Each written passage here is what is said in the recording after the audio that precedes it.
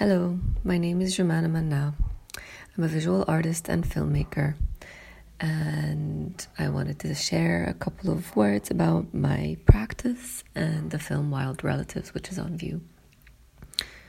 So over the past years, my work has taken interest in the politics of preservation and the paradoxes that accompany the modernist urge to categorize and preserve. And so this has led me through various sites and disciplines such as archaeological digs, music archives, herbariums, and agricultural research institutes. And what I've been interested in is how the urge to preserve often entails an artificial freezing of time.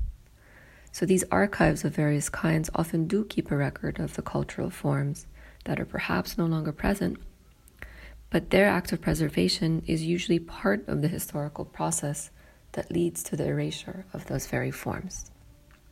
So for instance, seed banks, which are large refrigerators that store thousands of samples of crop seeds, are often the place to find seeds that are quite rare or no longer exist in farmers' fields or in the wild. And in that sense, they are crucial resources for biodiversity. But the proliferation of these seed banks happen within and through agricultural institutions that are partially responsible for the immense loss of biodiversity. And those are the institutions behind the Green Revolution, which is the industrialization of agriculture. So if I'm going to jump to the film, Wild Relatives tells the story of an agricultural research center of this kind that moves from Aleppo, Syria to the Bekaa Valley in Lebanon due to the escalating war in Syria. And unable to move their seed bank, they decide to create a duplicate of their Aleppo collection in their new headquarters in the Bekaa Valley in Lebanon, just over the border.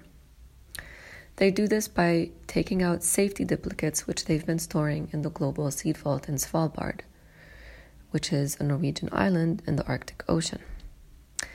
This vault, which is also nicknamed the Doomsday Vault, serves as a backup facility for thousands of gene banks around the world. So this transaction of seeds between two tiny spots on the earth, the Bekaa Valley and Svalbard, was the starting point for my film. The yearly life cycle of these seeds determined the shooting schedule, so I basically followed them from the winter to autumn, spring, summer, and late summer. And it's this yearly life cycle of the seeds that we follow. So from the withdrawal of the seeds from the vault in Svalbard, then being planted in the winter in the Bekaa, how they grow over the spring, harvesting and the threshing. But through this journey of the seeds, the camera moves between a matrix of lives, of human lives, and the hierarchies of labor involved in the duplication of these seeds.